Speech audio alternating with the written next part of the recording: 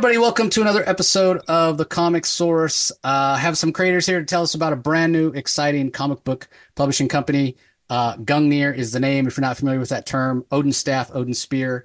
And I got to tell you, I've been to the website. There's a link in the show notes. You can go and check it out as well. These stories look amazing. I cannot wait to check them out. So we'll go around the horn real quick. Matt Medney is on the show for the first time.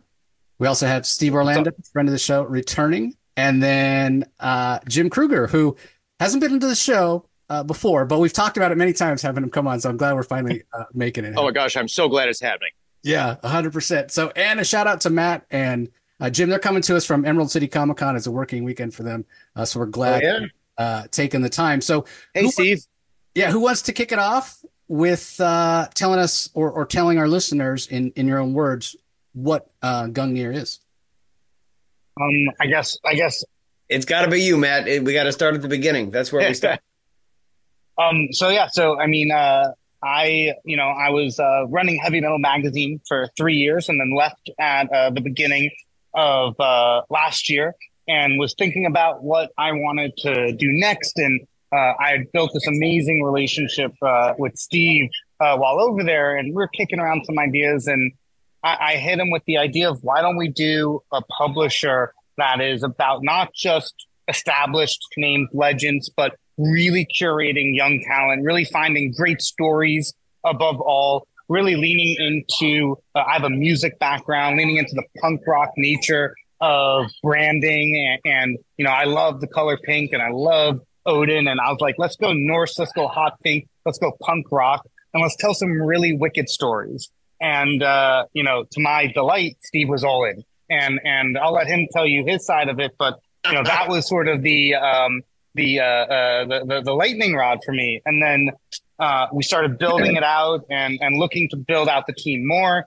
And then about, I guess it would have been in May of last year, I had the absolute privilege of being able to work with Jim on Steve Aoki's graphic novel / prose called Hero Quest, Genesis and Double Helix. And Jim wrote it. I creative directed it. Steve Aoki was fingerprints all over the whole thing. And we've been doing that for the last year.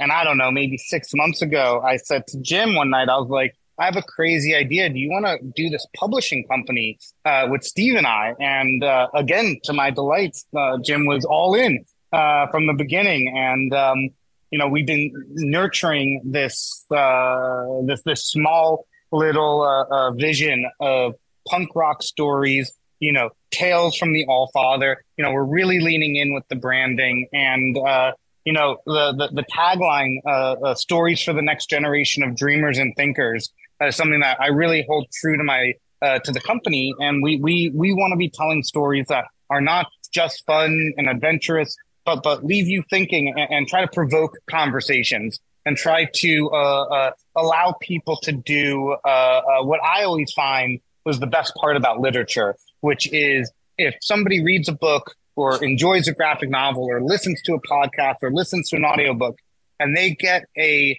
notion or an allegory or a motif that they want to have a conversation with their friends about on a Friday night with a beer, then we've done our job. And that's really the heart of what we're sort of going for here. Yeah, I always say that my favorite comics are the ones that make me think, more value for your comic dollar when you're thinking about it later. So let's hear from you, Steve. I mean, I think you have a little bit of a unique perspective, having come in, cut your teeth at DC after being a fan and starting very young there, but also mentored by that older generation. So is this a way for you to give back in a way? Well, yeah, yes. Now I am the older generation. Oh, no. Well, it's funny that Matt said I was right. I was immediately on board. As I remembered, I raked him over the coals for many months, trying to figure out how we could make this company, different and better. So I'm glad that his time scale is much more generous than mine in my memory, or timeline rather. But yeah, I mean, as you said, Jace, I have been, I've worn every hat in the industry. I've done everything involved with making a comic book at some point in my career. I've illustrated a 100-page graphic novel for my thesis. I've lettered, I've colored, I've done pre-production. I've done it all. It's not all what I like doing, but I've done it all. I was a submissions editor when I was in high school for a company. So I've certainly um, I've done the rounds, and at the same time, this year is going to be 10 years of me being full time as a writer in comics, even though I've been around and learning of the craft since like 1997. Um, and this is, this I feel comfortable saying that I've seen a lot of shit in the past 10 years. Obviously, many people have seen even more, but when Matt came to me, yeah, you'll use the phrase give back. The question that I asked myself, that I asked Matt when I was signing up is, I've worked, knock on wood, I've worked at almost every company that publishes comics now. And I want, I want to create a company that is like the blue sky opportunity for creatives, the company that I wish was out there when I was trying to break in, for almost 20 years. And that tries to put all the work in to fix not necessarily problems, but frustrations I've had at other companies, so that we can all better serve the community. That doesn't just mean it means the readers, it means the retailers, it means creators, because I've spent a lot of time listening to all of them over the past decade, and so.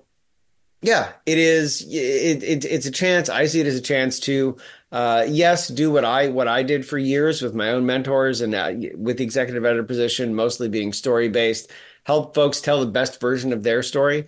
And at the same time, it's also a chance to hopefully, be in the room and help make this a company that is the exact kind of company I wish was out there 10, 15, 20, even 25 years ago. So for you, Jim, I don't want to use the word old, but maybe we'll say elder statesman. Well, I'm just going to put it this way, and this is what I was told along. Eventually, all great men look alike.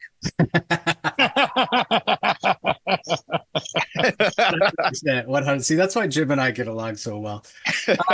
Was it a no-brainer for you, Jim, to jump on board when you talked to Matt and started hearing about these ideas? I mean, again, you've been around, Eisner winner and done some incredible things in your career. You've worked with Steve Aoki for a long time. So was it a no-brainer for you to jump on board with Gungnir? Were you really excited? Are you really excited to be a part of it? It was, I mean, back in the day when I was like working at Marvel, as a creative director, and it would be my job to pick people that I would hire. I was always like, can they do the job? And that was only 50% of it. Like the other 50% was always like, is this person a person that we're all going to get along with? Is this someone like, if that is going to be great for the crew? And so Matthew and I, we just hit it off right away, and we kind of had each other's backs, and we're working in tandem. It was just so nice, and I always just want to work with nice people. Yeah, I mean, there's nothing wrong with that, right? What's that old cliche in comics? You need to be fast, nice, or really good, and if you have two of the three, you're yeah. You can make it work. I think Neil Gaiman just wrote that rule recently and claimed that it was his. Oh my. Well, I will say, Jim, if you want to work with nice people, it's perhaps problematic. It's perhaps problematic that Matt hired me, but we'll check in. Oh no! I just got cut off again. Hold on. We'll see. Yeah, frozen. Well, while Jim works out his technical difficulties, let me throw it back over to you, Matt. When you go to the website, you look at it, it talks a lot about genre. We're seeing a lot of what looks like mythological stories, a lot of science fiction stories, not superhero, what have you. And, I think it is a bit of a misnomer, and we're pulling away from that in the comic industry. And I'm glad but there still is the outside perception that comic is superheroes, and it's so much more than that. Specifically, can you tell us why you're kind of leaning into those other types of genre stories? What do you think it is about mythological stories, science fiction stories that lend themselves to the goals you want of, again, starting conversations about story and ideas later? Totally. I'm a student of Asimov and Frank Herbert and even J.K. Rowling and what she did with Harry Potter. I always say, Harry Potter specifically, if you think about it through the lens that if you're an 11-year-old kid and you read each book as you grow age by age, the life lessons that she has written in the stories a tribute to the age lessons that you need to learn as a growing teenager. And that's sort of like mastery of words, to have a story start that's very childlike, which Sorcerer's Stone, and go to very adult, which is Deathly Hollows, and have that scale for you as a teenager is something that really resonated with me. Foundation really resonated with me. Obviously, Dune as a book really resonated with me.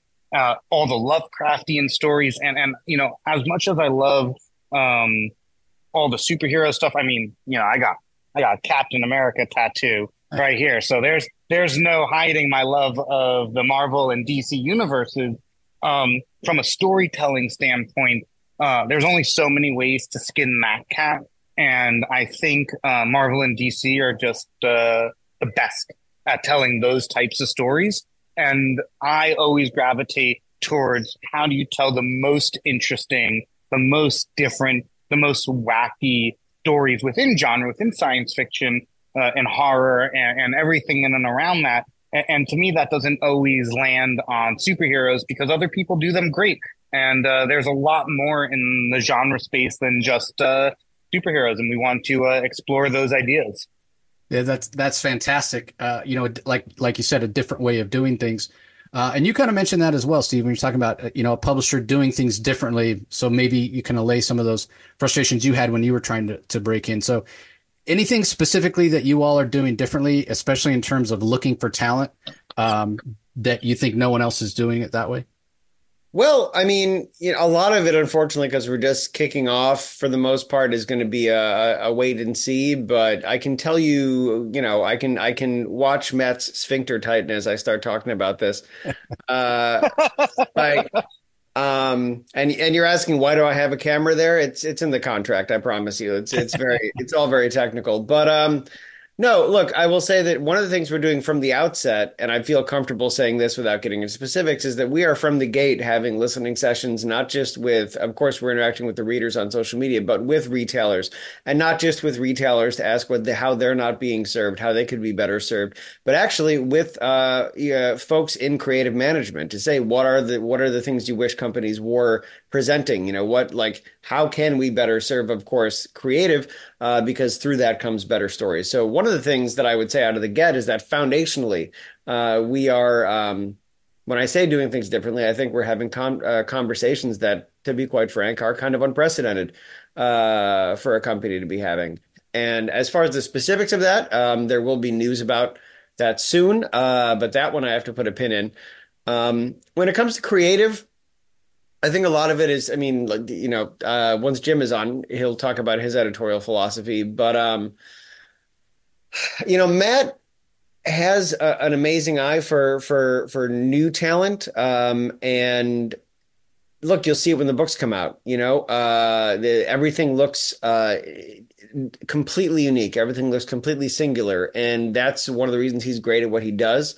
My job, what I try to do is to give what I would have wanted, especially when I was starting out, from an editorial standpoint, especially from a creative editorial standpoint. Sometimes you feel like you're kind of dropped in the deep end, and they're kind of like even some basic things, you know, that you just kind of learn on the job because no one tells you. And also, you know, when you're starting out, you do maybe want a little more guidance. You want a little more sort of positioning and context and counterpointing on a script. However, the key there is that, like, that all has to be in service of helping you tell the story you want to in the best possible fashion, not taking the story you want to tell as a creative and turning it into the way that I would do it, for example. So I try hopefully with the books that are kicking out first to give that to people, because that sort of accelerates the process. You know, hypothetically, if you're working at Gungnir, instead of, you know, 1 to 3 years of learning stuff on the job from editors who are, you know, trying their best, by the way, like they're the hardest working people in the business. But, you know, they may have to put out 20, 30 books a month. So it's just a time economy thing. At Gungnir, you get care from Jim, you get care from me, you get care from Matt, all in the service of making your story the best possible thing it is. And hopefully you cut down that, I don't believe in the phrase paying dues because I mean, I was paying those motherfuckers for 20 years. Yeah. But I do think there's a learning period. There's where you get into your groove. You know all the ropes. You learn the ropes, and I think that is still important. Hopefully, with us, that's an accelerated process because we're here to help you right along the way. That's what I'm here for. Everything that could happen in comics has happened to me in the past 25 years. So the hope is that yes, we're combining. A nurturing but critical because you need both editorial atmosphere with Matt's amazing eye for talent so that when we're bringing in people that maybe have never worked in comics before, they can hit the ground running. And they can be telling, this is 2024. We can't have beginner stories. Okay, that was a fine first shot. It's got to be gold out of the gate. And that's what we're here to help people do. Yeah, I mean that sounds fantastic because yeah, it is a crowded landscape and there's any number of gamut, right? Like you're working on Batman, you got all the eyes on you, right? All the way over to doing your own thing at Image where they're going to print the book for you, but you don't really get much other support. So yeah, it sounds like you guys have a really great model. So I'm sure your listeners are like, well, this sounds great, but what about the actual books? What's actually coming out? So let me go through some of the titles that are on the website, and you guys can kind of talk a little bit about what each of them is. So kicking it off with The Stars Within, which is a prose book. What can you tell our listeners about The Stars Within? Yeah, it's written by a dear friend of mine, Stefan Petruccia. So Stefan actually edited my first ever novel called Beyond Kuiper, The Galactic Star Alliance. And I'd met Stefan through some mutual friends and, sort of mentored me and gave me perspective on writing that has been invaluable. So as we were building this company, I wanted to go to him and be like, do you have anything that you're looking to publish and can we have a conversation about it? And again, Stefan was all about it. And we actually have an unannounced graphic novel that he and I penned together that will be coming out after 2025, maybe 2026 that we'll talk about later. But The Stars Within is like a classic sci-fi space opera. It has, I like to say it has threads of Ender's Game because there's a lot of kids being the hero sort of threads throughout it. But the idea is that, without giving away too much of the story, I would say, it's classic sci-fi with a message, heart, and it sort of pulls you in like within the first page. I honestly read page one and called Stefan, was like, I'm in, like, let's do it. And then I obviously finished reading it. But I think the way that he brings you into the world paints such a vivid picture of the story and the cadence and the atmosphere that it's just a wonder. I'm really excited about that prose. And also just a quick note, I think Jim is finding his way through the Comic-Con herd and is going to come sit next to me because his device has failed him. Actually, I see him right there. He'll be here in 2 seconds. I will not be joining you in person. Well, while we're waiting for Jim, Steve, why don't you tell us about Mutant Cats? The thing is, I just got to be completely honest with you. I have to toss back to Matt because Mutant Cats predates me. So I apologize, but I can sit here bullshitting you, but you need to hear it from the folks that know it best. Because that book was, we kicked that book right into production as I walked in the door. We kind of like passed by each other. I grabbed its ass, but that's about it. So I do need to pass to these gentlemen because I'm working on stuff for the future. All right, tell us about Mutant Cats. Yeah, I'll quickly run through it. The thing that's really cool about Mutant Cats is that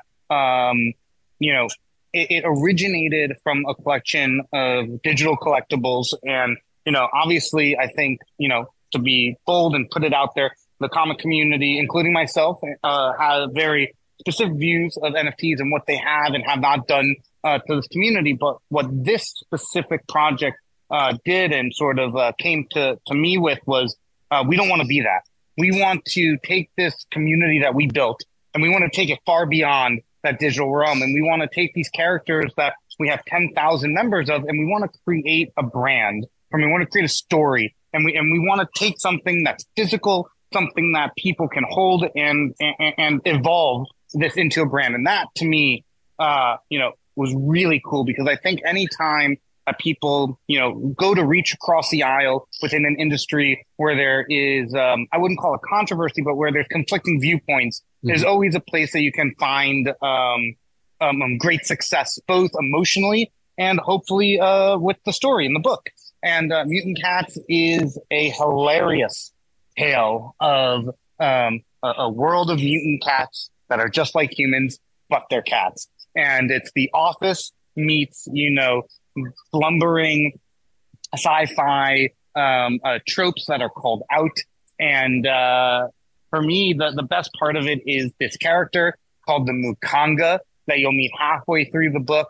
That is an amalgamation of Godzilla, King Kong, and Mufasa. And it's the Mukanga. And it is basically, to give a little bit more of the premise, a cluster, a yarn cluster, is the unlimited energy source in this universe. And they are trying to start it, not too dissimilar from an arc reactor. But our bumbling band of fools keep messing it up every time. So every time they try to fix it, it just continually gets worse and worse and worse until, and this is a spoiler, so if you don't want to hear it, it is, but they rip a hole in time and emerges the Mukanga. And I will not give any more than that, but it is just fun. We really sort of wanted to take the essence of what this community sort of told us. I wrote it with my buddy Morgan Rosenblum, who has a game right now on Kickstarter called Winds of Numasera, which we don't have anything to do with, but we just think is rock and cool. So if anybody wants to check it out, you guys should. And we listened to this community, and we did, I don't know, maybe 24 Zooms with 100, 200 people on it, just telling us why they got a part of this community and what it meant to them past the digital collectible. And we tried to emulate that in this story while also giving these motifs of, maybe when you make a mistake, you shouldn't keep going. And it's pretty fun.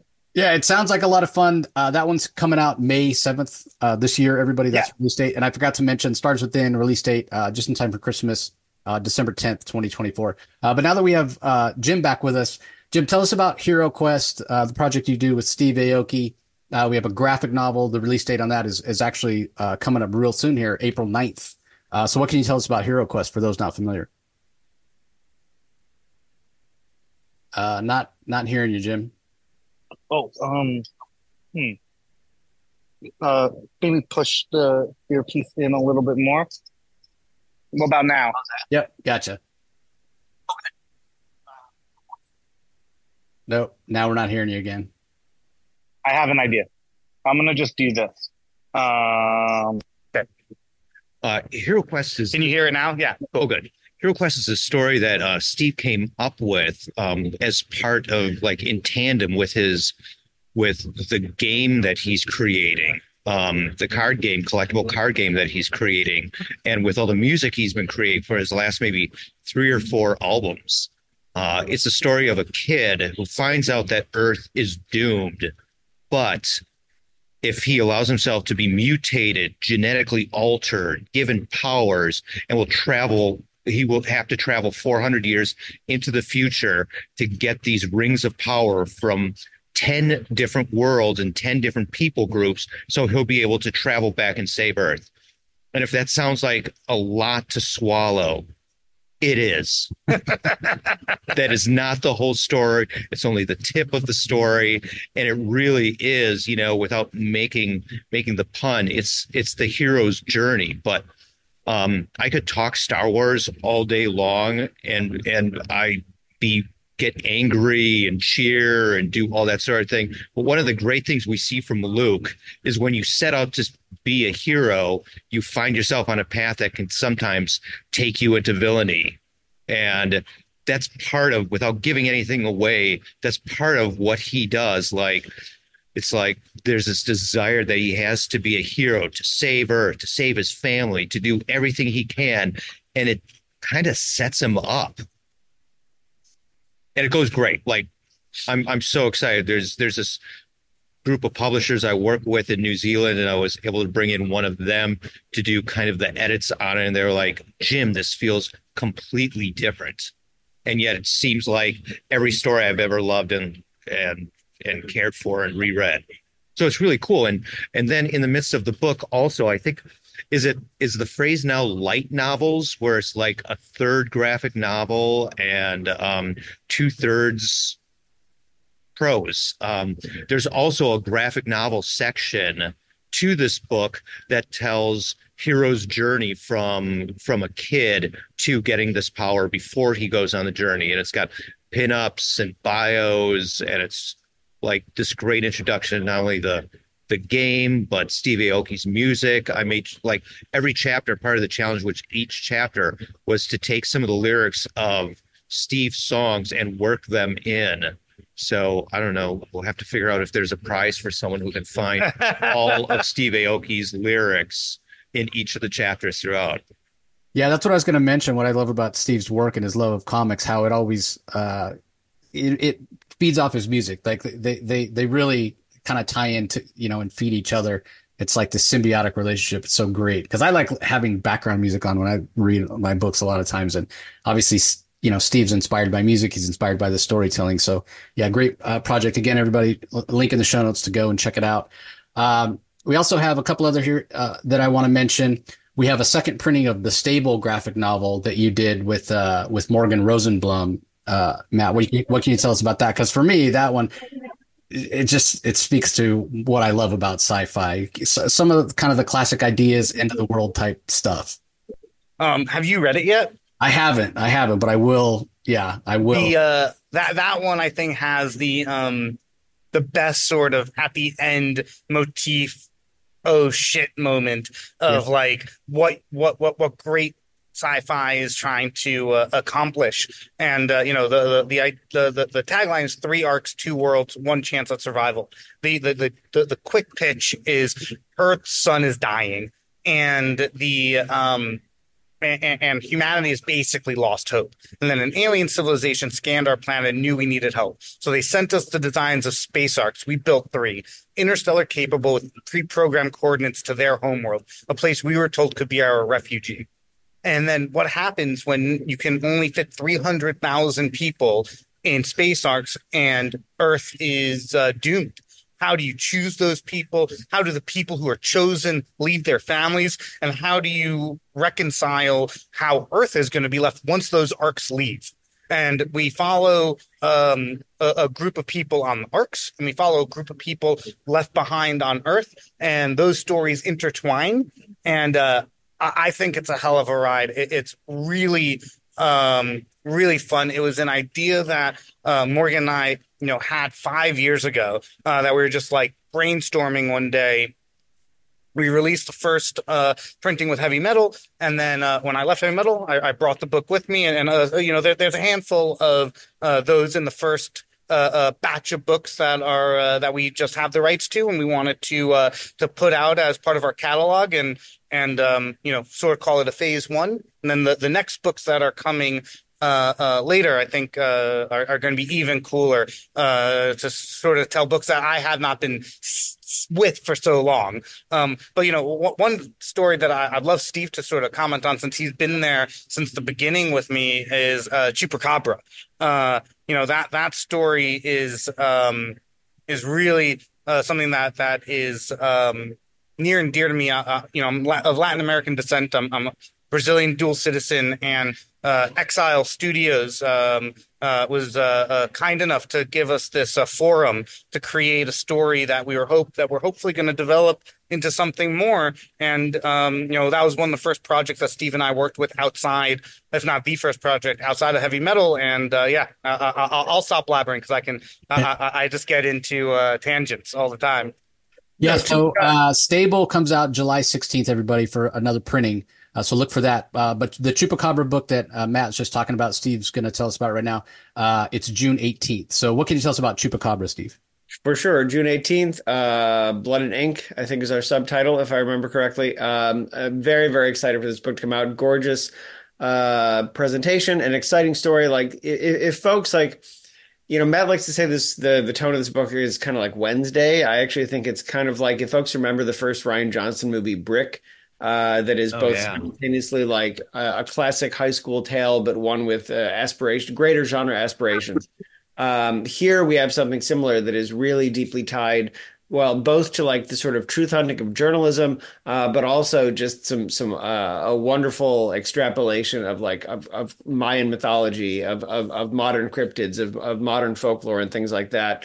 Set also in just like the classic relatively quiet town. It's set outside of in a San Diego suburb. And as someone whose ex-girlfriend is from Irvine, California, at that time the safest and arguably most boring city in the country. You know, I think there's a little bit of that teenage malaise. You're desperate for wonder. You're desperate for something different, something out of this world. Well, Alessandra Daisy Hernandez has that. You know, her father has passed away under mysterious circumstances. In a bus accident many years ago. This is what drives her to pick up the school newspaper from the gutter, basically, and turn it into this vehicle for her to explore her own family history and how it connects to a rash of disappearances in her town, East Valley Ridge. And you know, as will happen with teenage capers, the rabbit hole goes very, very deep. In fact, it goes many hundred years into the past. And I think that it's just such a beautiful synthesis of that innocence you have when you're in mid adolescence where anything is possible. Here in comics, Alessandra gets to discover this intense sort of secret society, her own sort of mysterious past, her own connections to that society. And that's the magic of comics that we're doing right here because, you know, we think anything's possible when we're a teenager. In this story, stories like it, the stories that we love to bring us into this genre, anything really is possible. So in Al's world, there really is a secret history. There really is something to uncover. There really is a truth behind the madness, right? And she's there to explore it along with everyone who picks up the book. Yeah, and one of the challenges, and it strikes me as you're talking about this and it having Latin themes and what have you, and I feel like that's a community that's kind of underserved when it comes to stories and representation. So a couple things here. We mentioned that it's kind of a crowded marketplace in the comic industry right now. So what's your distribution model? How are you getting the word out? You know, other than talking to guys like me, and how important is it for you to have a breadth of representation in your stories? Because it's the one thing to reach people, but then you got to engage them, right? You got to make sure that they feel seen when they read the stories. Yeah, I'll get a start, but I'd love to hear from both of you guys as well. We're going to have a Shopify online at Gungnir Books. Diamond Books is bringing us into all the stores, both comic shops and into Barnes and Nobles, Amazon, etc. We are exploring doing some Kickstarters, not as a source to fund the books, but as a way to get early fan support. Books will be already done and ready to ship, and I see the platform as a great place to sort of be a early source exploration platform rather than a crowdsort. Obviously, you'll make money from it, but we're not using it to fund the project. We're using it as a first out distribution model. In terms of diverse voices, you know, it's really important to bring in voices of all walks of life. You know, we have some amazing female artists that are drawing a lot of our books. We have a book called Aeon with Joe Harris of X-Files and Marvel, et cetera, et cetera. Lorenza Pomani, I'm definitely butchering her last name. I'm so sorry, Lorenza. She drew Aeon. Inks and colors, the whole thing. And it's just the most beautiful book I've ever seen. And she's incredible. But having those voices, having localized talent from around the world is super important. All of our books are going to be hardcover. We're not doing any single issues. We're doing all graphic novels, prose novels, or art books. We're going to be limiting print runs between 1,000 and 5,000 and then reprinting with new covers. We want to keep the collectability. We want to keep the art piece of these books high. We have a motto that If you're going to print a book and burn down a tree, you should make it beautiful to respect the tree. And all of the essence around it is to make beautiful books that can be displayed on your bookshelf that are not just for reading, but are also to create an emotional connection. And that the last bit I'll say before I'll hand it off is our marketing outside of talking to guys like you is really focused on the idea that I believe buying a book is no different than going to a music concert, like an Aoki concert. The emotional response that you'll get from going to the show and the memory of that show is the same emotional response you'll have from reading the book and the memory of the book and the and looking at the book as the art piece or the photo that you took when you were at the show. So we're marketing with an amazing marketing team led by my buddy Paul Reed from music marketing. We're bringing a bunch of guys that have never marketed in books before and that have marketed selling concert tickets and the emotional experiences.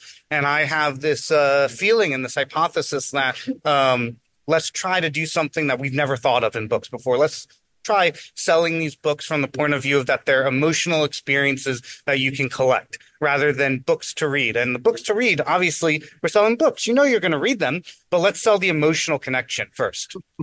Yeah, very important. Jim, anything to add? Only that when I first saw all the early imagery and all the early thoughts behind this as a publishing company, I started thinking about these reprints I read of the early Alan Moore work, Swamp Thing, where he talked about this is the swamp, things live here, things die here, and I feel like what makes this different is you're entering into not just one mythology, but lots of them, but they're all tied to this brand or this idea of saying no to the way things have been done before. And I really love that. I've always wanted to break every possible rule there is, and I've lived that way, which is why, I have the face I do. It's why I lack the hair I do compared to the other guys here. But it worked for Lex Luthor. Well, I mean, and that's the other thing, because I think even when I went to the website for the first time to check it out when I first heard about it, there's this sense of building a community. So let me ask you, Steve, is that what you're trying to do here? It's not just about reaching, one reader one time. It's about building a community for people to come in and experience the books and experience the stories, but then come back for more, right? Yeah, I mean, I think that's the hope. You want the stories to stand on their own, but you also, down the road, hopefully a year from now, 2 years from now, people know when they see the Gungnir logo, it means a certain thing. It means a certain type of book. And that's not in of itself unheard of, right? Like there are companies, for a long time, and in many cases still in the direct market, the Image Eye held that sort of prestige, right? So, and it still does. Like I'm not here to nag those guys. I love Image, but we're doing something different, So, and the thing is we have to reach new readers. We have to build these communities because it's not that the folks who are going in the Wednesday Warriors, as they were there on the pie chart in the sales meetings, right? Like they're extremely valuable. It doesn't need to be an either or. Like reaching readers is a yes and I think a lot of companies don't necessarily look at it that way. I think we have to reach out. We have to put these books in the hands of people who maybe haven't even ever read a graphic novel before or a comic before, because the audience is out there. But a lot of folks who might be casual readers, I sound like much like the mythical casual wrestling fan, like, like they maybe don't even know how to access those things. I'm the only person in my field that has ever, for example, gone to my college. And when I just had my 15-year reunion, and folks, I went to a liberal arts school. They love reading. They love weird shit. Half of my professors think patchouli is soap, but at the same time, they don't necessarily know where to find these things. It's been 15 years since I graduated, and they're like, where do we find, other than, of course, putting your name on Amazon? So these are people that want to be served. They want to take in the genres that they might read for pleasure or view for pleasure. But, we haven't done the work as publishers of reaching out to them. You need only look at things I 2 weeks ago, I was at one of my fiance's performances and with a friend from college, and he was saying, oh, it feels like versus Japan, like American comics is kind of dying, right? Like not everybody, wants to read about superheroes. Maybe there's only 30 to 40,000 unique comic readers in the country, but they're really saying capes readers, right? If you look at things like Gozi's amazing series Check Please, which can just pull like crowdfunder after crowdfunder of to like a sports romance. It's a queer hockey romance. Yeah, I listen, Jim, you can probably confirm if you and I went and pitched publishers on a sports romance right now, 99% of them would say that both of those genres are dead in American comics, but they're not. The audiences are there. So the work we have to do is to make ourselves known, and show them that there is a community for people who want these types of stories. And the last thing I'll say is that, again, what have I seen in the past 10 years? Make ourselves known is very important.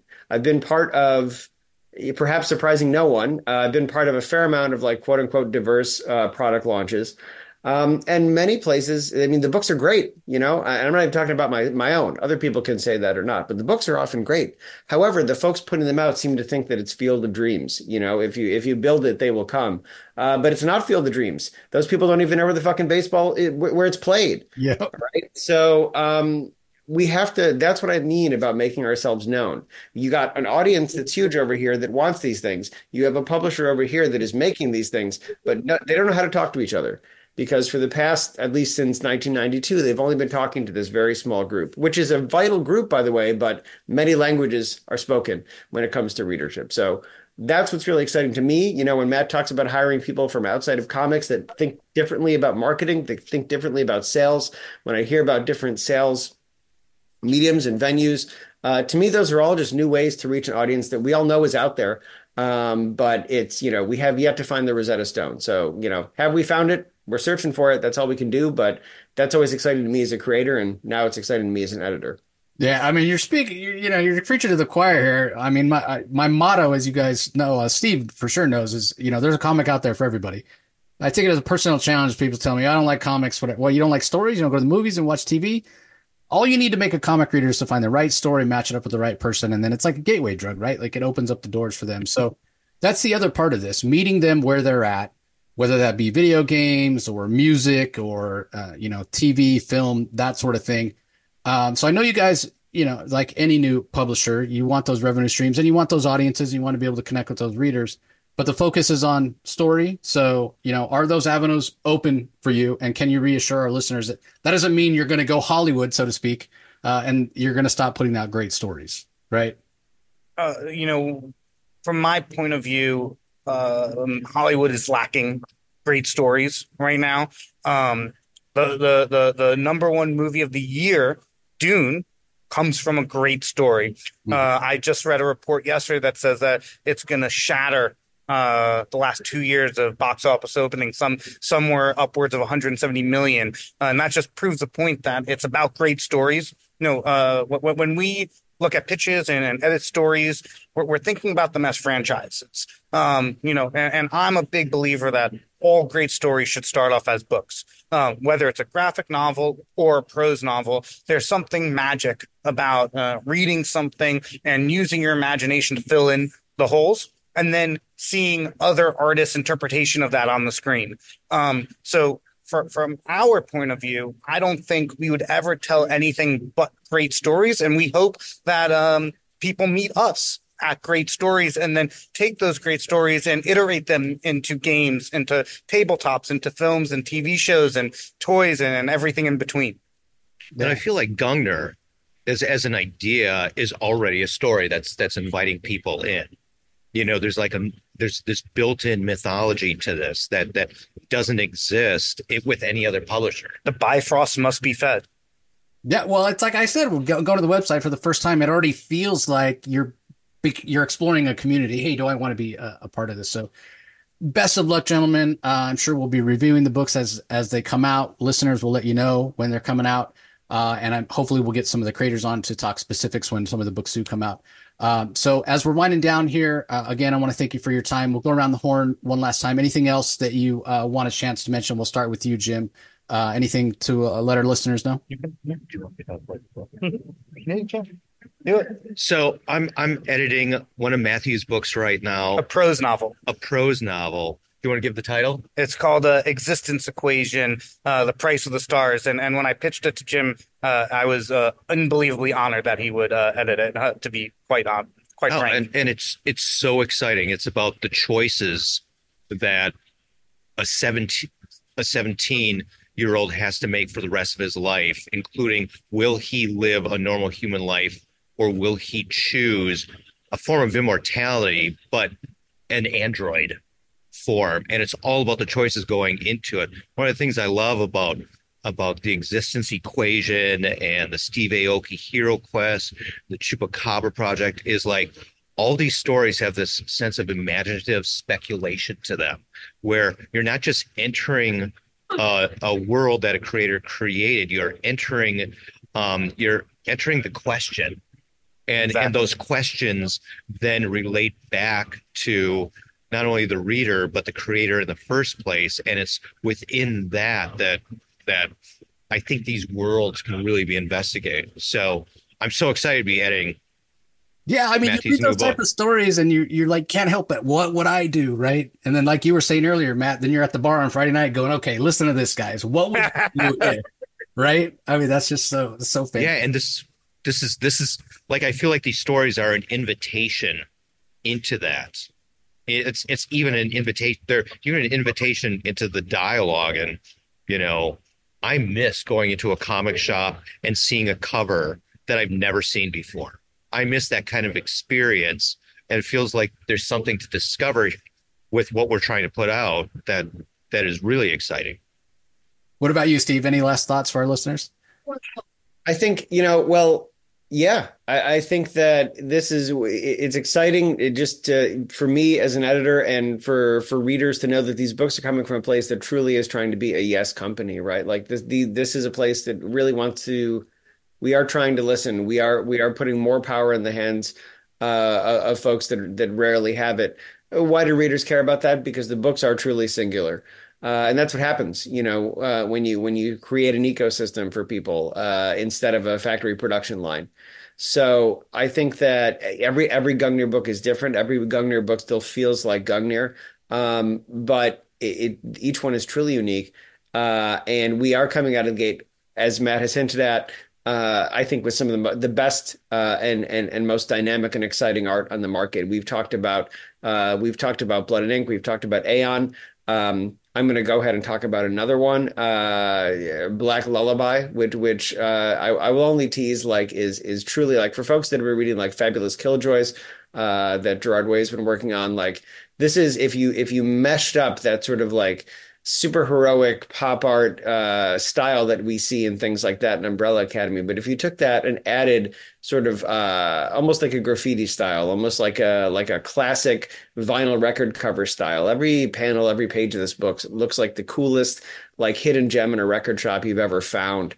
And it's just one of many. So we're not just coming out of the gate with great stories. We're coming out of the gate with great art. And I would bring it around to say, yeah, Jim said a word that I love. He said speculation, speculate. I'm a pretentious asshole, but and one of the ways that I am is that I like to say that what I really enjoy is speculative fiction, and it's not a thing that we say that much anymore. It's soft sci-fi, it's hard sci-fi, it's science fantasy, but I really think that. The market is there and the hunger is there for what I would call speculative fiction, things that play off very real anxieties and stresses and passions of the day. So that's what I would say we're doing. And I think that's exciting because I would argue we're doing it better than anyone else in the market. And it's also exactly what we need right now in the hearts of our readership. 100%. And I think, especially over the last, I'd say 15 to 20 years, the future has become less certain, right? Doesn't it, things feel less certain, more up in the air than they ever had maybe since the days of the Cold War? Are things going to end in nuclear holocaust? We're Well, at Jace, as someone who grew up watching Thundar the Barbarian, I'm just really happy the fucking moon didn't split in half in Yes, 1994. exactly. 100%. But that's what I mean. It's this idea that God, the future's never been less certain. So you're right. Having speculative fiction, I think, speaks to kind of the angst of society right now. But we could go on about that for hours, but I'll throw it over to Matt to bring us home. Any last thoughts for the readers, Matt? I'm just thankful that these two are coming along for the ride. Some of the best, brightest, most incredibly beautiful minds in comics and just writing in general, and helping to create this guiding light for what we're trying to create as a community. As Steve and Jim said, we're trying to tell stories that haven't been told before, and trying to share art that hasn't been seen before, and trying to create a community where people are helping each other as creators, helping each other as community members, and somewhere that people are excited for other people's success more than they are jealous. And I think that's something that is missing in a lot of what's happening in the world today. And if we can do our small little part to create a community filled with wonder and joy, then we're having a good time. Yeah, great way to have a good time. So again, gentlemen, best of luck with the project. I'm sure we'll be talking again, and I will be giving it plenty of coverage here on the Comic Source. To you listeners, again, link in the show notes. Go check it out. Just, spend a minute. Go to the website, check it out. I'm sure you're going to find a story that gets you excited. You can pre-order. Check the date when it's coming out. Talk to your comic book shop about it so you can get your hands on it when it's released. So we want to thank you, listeners, as always, for supporting us and for listening, and we will talk to you next time. You can find the Comic Source podcast on Spotify, Apple Podcasts, Stitcher, Google Play, or whichever podcasting app you prefer. Please tell all your friends about us, subscribe, and rate us. The ratings really help with our visibility and our ability to reach new listeners, especially 5-star reviews on Apple. Also be sure to visit us at lrmonline.com to join the conversation, access the show notes, and discover all our other great pop culture content. If you want to email us, the email address is thecomicsourceblog@gmail.com, or you can follow us on Twitter, twitter.com/thecomicsource. Do a search for The Comic Source on Facebook and Instagram to follow us on those social platforms. All 3 spots are great places to find out when we release new episodes, as well as follow all our convention coverage. So once again, we want to thank everyone for listening, and we'll talk to you next time.